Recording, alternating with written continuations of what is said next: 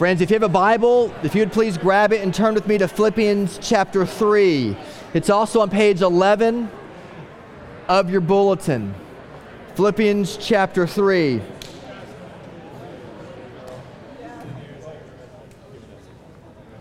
Philippians is the book about the joy of the Christian gospel. It's about the joy that we have as believers in Christ. And Paul gets to chapter 3. He gives his resume. And right after he gives his resume, he says what you're about to hear from Maggie. A reading from Philippians. But whatever gain I had, I counted as loss for the sake of Christ. Indeed, I count everything as loss because of the surpassing worth of knowing Christ Jesus, my Lord. For his sake I have suffered the loss of all things and count them as rubbish, in order that I may gain Christ and be found in him, not having a righteousness of my own that comes from the law, but that which comes through faith in Christ, the righteousness from God that depends on faith, that I may know him and the power of his resurrection, and may share his sufferings, becoming like him in his death, that by any means possible I may attain the resurrection from the dead. This is the word of the Lord. Thanks be to God. Let's pray together. Father, would you take your holy word? It is inerrant. It is inspired. It is beautiful. It is sharper than any two-edged sword. And would you pierce through the self-righteousness that each of us have, the shells that we create to protect ourselves. And would you, Holy Spirit, surprise us by your love in the few moments that we have together. In Jesus' name, amen. Lauren and I have 4 kids, 3 boys and a girl, 3 jagged stones and a pearl, we like to say around our house. And the other night, I was tucking my little girl in, and it dawned on me, like I'm terrified for my daughter. Because it's hard to be a girl in culture today, isn't it? It's hard. All of the movies, all of the romance novels, all the things that culture says, especially in the media about women, how derogatory it is about the way they must look. Like, it's hard, isn't it? It's like she's very young. But even now, her friends or her peers will say things like one day, I will be loved, and it will make me feel so great. He'll make me feel great. Because they pick it up on the sitcoms and the TV shows. Or, I will be so loved because I look pretty. Well, what happens when you don't feel loved? What happens when you don't feel or look pretty anymore? Or it's so good to be loved because I can perform for the world and the world will just adore me. Well, what happens to the day that you lose your ability to perform? Like, it terrifies me. Seriously, as a dad of a young child, a young girl, it terrifies me. And so every night when I tuck her into bed, I always say, "Hey, Annie, I love you." And she often says, always says, "I love you too, Daddy." And then a thought occurred to me, does she know why I love her? Honey, do you know why I love you? And I can see her mind racing. I can see her thinking, well, you love me because like we do fun things together. And you love me because I do my chores. And she doesn't really know how to answer that question. So she doesn't answer. I can see her wheels turning, but she doesn't really know how to answer that question. And so I take her little face in my hands, and I hold her face, and I see in those adorable little eyes, I look at her, and I say, "Honey, I love you because you're mine." Isn't it good to be loved just because you're someone's? You don't perform for them. Such is the love of God for his people. In this passage that Maggie read for us, you see in this passage 2 very, very quick things we're going to look at. You see the power of his love, and you see the fruit of his power. It is nice, isn't it, when someone loves you simply because you are theirs. The power of his love and the fruit of his power. Look at your bulletin. Lower your eyes to the text in Philippians chapter 3. Look at verse 7. Paul says in verse 7, "But whatever I had gained, I counted as loss for the sake of Christ." Gains, loss, credits, debits. What does that immediately make you think of? When I read this passage, I just think about my college accounting course, which I did not like. But the whole part of accounting, you remember, is about credits and debits.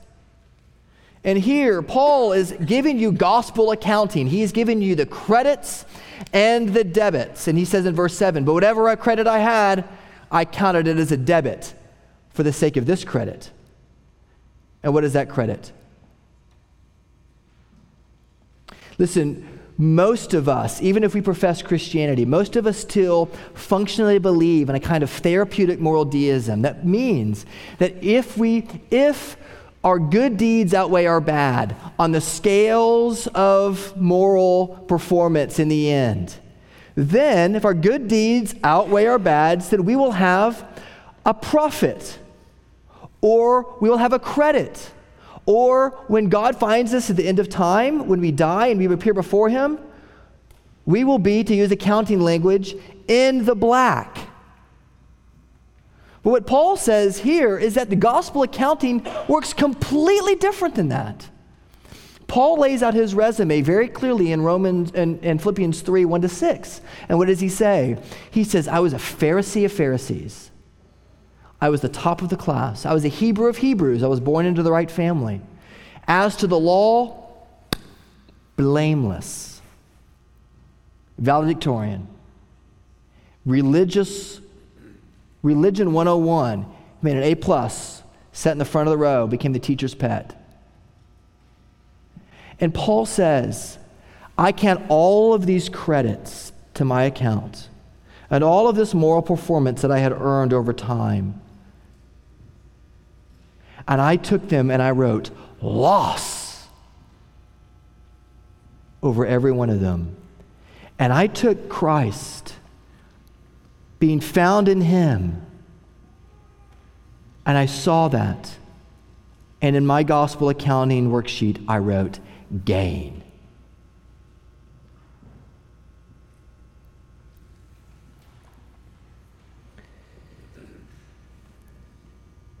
Paul's point is that no matter how good you are, and there are some pretty good people in this room, some amazing people for the glory and the good of Owasso and Bartlesville and Tulsa.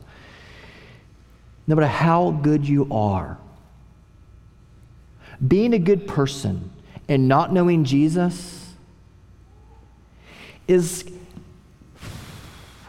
kind of like if you owe an infinite debt to the bank. It's infinite. And you make 2 nickels worth of profit. And you go, and in your excitement, you go and you find those 2 nickels. And you run to the bank and you say, "Bank, bank, bank, here's my payment for my debt." And you rub those 2 nickels together. And your payment is infinite. Isn't that silly? But yet we do that all the time. We do that all the time. And I do it too, and I need to hear the gospel again and have it preached to my heart again, that Jesus does not love me because of my performance. He loves me because I'm his. Do you believe that? Isn't it great when someone loves you just because you're theirs? That is the power of his love. It is powerful because it can reverse, and your accountants know this, it can reverse even the fundamental principles of accounting. That's powerful. And the way the resurrection of the Lord Jesus Christ works is that it pierces our self-righteousness. Because Paul says, right after he says in verse 7, he says, "I count everything as lost because of the surpassing worth of knowing Christ my Lord. I count them as rubbish," in Greek, as skubala, as garbage, as dung, as trash. All the accolades. against the white-hot glory and holiness of Jesus burn up. And all that I have are my dirty, filthy rags. And Jesus says, you're mine. Because he opens our heart to believe that Jesus Christ was the one who lived the life that we could not live, and he died the death we should have died. That is the beauty of the gospel. It is called the imputation of Jesus Christ's righteousness for you. That when you trust in Christ, your sins are forgiven, but you don't start off at scratch, at zero, at the baseline. Oh no, you are raised to infinite heights because you are covered with the glory and righteousness of King Jesus. Isn't that beautiful? But yet we fight the prevailing lusts of our flesh all the time. And in the resurrection, we have this beautiful picture of how our self-righteousness is pierced and our credits become our liabilities. And what we think is a liability, oh, Jesus and his righteousness alone becomes the greatest credit to us. Listen, we fight for this kind of shell of a persona all the time. We fight tenaciously to create it and to sustain it. Years ago, I went back for one of my high school graduations, and I saw this friend of mine who I'd lost touch with. His name is RJ, and I went up to RJ, and I said, RJ, it is so good to see you. How have you been? And he said, excuse me, Blake, my name's not RJ anymore. My name is Reginald. And I'm a very high-profile, very powerful attorney in Dallas. Have you heard of me? Well, of course. I know you from high school. No, have you heard? I haven't heard of your firm, Reginald. Oh. Well, are you with your family, Reginald? Who are you with? Oh, no, yeah. You'll see. I'm with my girlfriend. You'll know her when you see her. Okay, great. I look forward to meeting her. And sure enough, that night, there she was. She walks into the room. She wasn't wearing what I thought was very appropriate attire. And there she is, Reginald's girlfriend. And Reginald is just fighting to introduce everybody to his girlfriend that he had met in Dallas. And he's telling everybody about his great law firm. And it was wonderful to see him succeed. And it was wonderful to meet, to see this friend after many years of being away. And then as the night went on, Reginald began to talk with me more and more about his relationship with Jesus, because he was a Christian when we were in high school together, and indeed, once you're a Christian, in fact, you still are. But Reginald hadn't been to church in years and had fallen away from the faith. And he came to tell me that, Blake, I need to tell you something. I changed my name Reginald because I'm really ashamed. I use my first name now because I'm just embarrassed of what I was in high school. And I'm embarrassed after all these years that I really don't have that much to show for my life. I'm an attorney, but I barely made it through law school, and my firm struggles. And I met my girlfriend on a website, and I paid her money to come and pose as my girlfriend tonight because I wanted all my classmates to know how much I'd made it. She's not my girlfriend. I met her 3 hours ago. And RJ's story is, yes, it's extreme, but please do not hear that story with any kind of self-righteousness, because that's your heart and that is mine. And we fiercely try to protect ourselves by creating this persona. Listen, Paul had he had a perfect resume. And yet he wrote loss over it all if he could just have one thing, and that was Christ. Friends, the power of his love is enough to take your credits and to help you see that if those things are standing in the way of you trusting in Jesus alone, they are your greatest liabilities. And what seems to you to be so weak, the death of a Jewish carpenter from Nazareth of all places, who rose again from the dead 3 days later, that, as foolish as it seems to the world, that is your greatest credit. Oh, the power of his love. Do you see it? When you see that power, when you see the power of his love, you begin to recognize the fruits of that power, which takes us to our second point. The fruits of our power. Verse 10 says that I may know him, the power of his resurrection, that I may share in his suffering and becoming like him in his death. Listen, Paul says the fruit of the power of the resurrection is that I may know him. Like, you can know God. You can know the same one who flung the stars into space and numbers them each by name. He knows you. And you can know him if you would be so bold and courageous as to believe it. Do you? Do you? Like, I don't mean do you believe because your parents believe. Do you, children? Do you believe?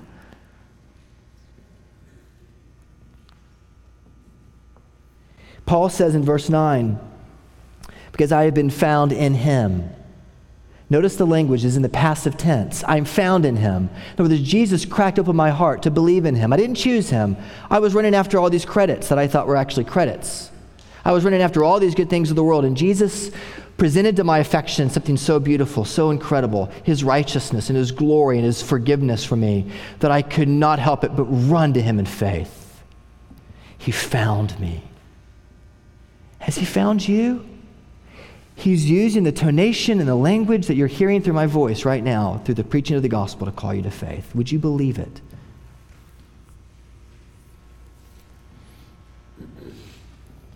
It is the offensive nature of the gospel to be found. We want to go find him. You can't. You're too busy trying to figure out your credits. He's got to show you that your credits are liabilities, and then you're prepared to be in him. How does that happen? It happens when the resurrection pierces your self-righteousness and it leads you to repentance. The New York Times, just this very morning, has an article in there. It says, the article is called, God is the question, not the answer. And the substance of the article is not that important for this conversation, but the comments are, because the comments, when I read them early this morning, there were 53 of them. I don't know how many there are right now. But every one of those comments were sneers.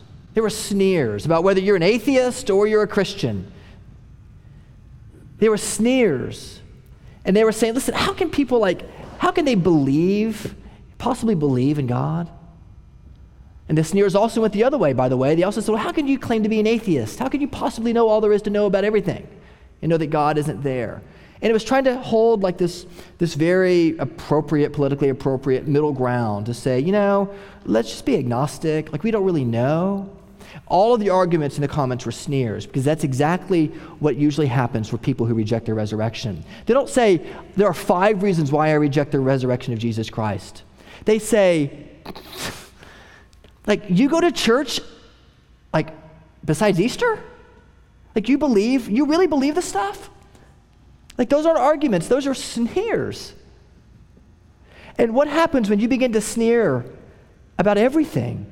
You begin to explain explanation itself away. C.S. Lewis says it much better. C.S. Lewis says that you cannot go on explaining away forever. You will find that you will have explained explanation itself away. You cannot go on seeing through things forever. The whole point of seeing through something is to see something through it. It is good that the window should be transparent, because the street or the garden beyond is opaque. How if you saw through the garden too? It is of no use trying to see through first principles. If you see through everything, then everything becomes transparent for you. But a wholly transparent world is an invisible world, and to see through all things is the same as not to see. Paul was confronted through the lens of the resurrection to the reality that his credits were actually his greatest liabilities.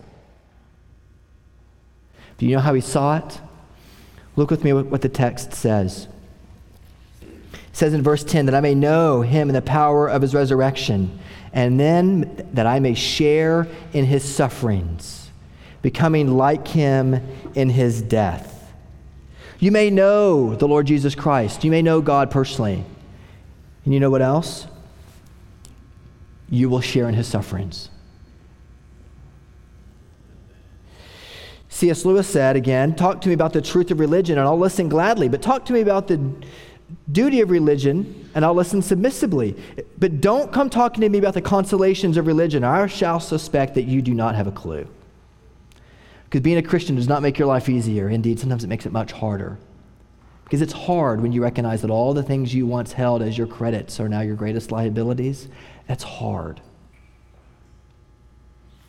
And when you live in the midst of a world that is devastated by the fall of mankind, when you see that the fall has tilted the whole earth on its moral axis, and everything, therefore, is affected by the fall. Cancer, drug addiction, wayward children, sin in your own heart. Like, you experience the suffering of the world. And as Christians, we don't ignore it like many people choose to do, nor do we court it like many people choose to do. But we should expect it because it is normal for the Christian life.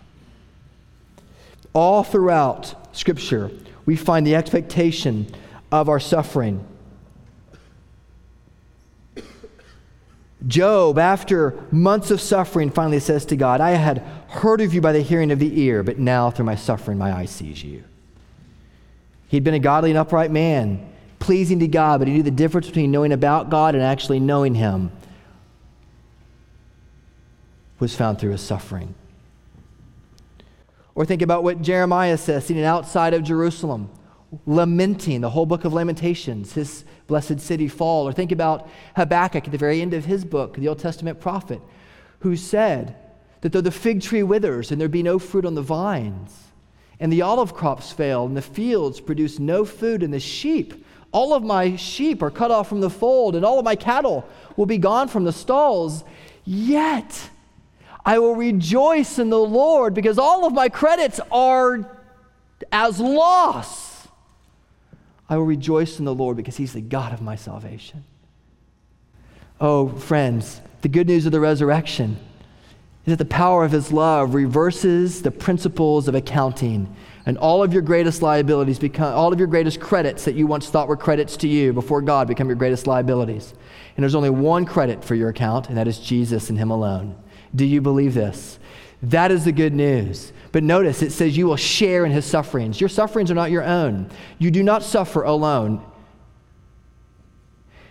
You ever notice when Jesus went to funerals, people sometimes will say to me, and they've probably said this to you, when people are in their last days and you have these precious moments with believers whose faith or whose health rather is failing fast, they will say something to me like, when you do my funeral, please don't let it be a sad one. And I always say to them, it's going to be sad. It's going to be sad. But you ever notice in the New Testament, Jesus never preached a funeral sermon? Because he broke in to the funeral and he showed up and he brought resurrection. He shows up and he brings the resurrection to Lazarus. He raises up people from the dead. And you know what? At your funeral, it's going to be sad. But Jesus is going to show up. And he one day will raise you to life as well. And it's going to be beautiful. Because you share in his sufferings. Because he suffered for you on that cross. The good news of the resurrection is that your suffering won't last forever because Jesus endured suffering, the worst suffering humanity has ever experienced. He knows what it's like to suffer just as you're suffering right now. He knows what it's like. He's been tempted as we are in every way, yet without sin. And yet he conquered suffering, hell, and death. And he rose again from the dead to be able to say, gain in me. Do you know the power of his love? And do you know that the fruit of that power bursts forth in your heart and repentance from all those things that you once held up as your resume of righteousness, and you write loss. And you take this ledger with only one thing in it, Jesus' righteousness for me, and you write gain. And the resurrection is the proof of his love. Becoming like him in his death, Paul says, that by any means possible, I may share in his sufferings. The power of his love and the fruit of his power. The gospel gives meaning to our lives. It gives meaning to our sufferings. And it shows us the hope available to humanity. And Christ's resurrection, friends, is all the light we cannot see. But this morning you have the invitation to see it. Do you? Do you know his love? Oh, the resurrection is good news. Gain Christ till you lose everything else. He is worth it. Do you believe this? Amen.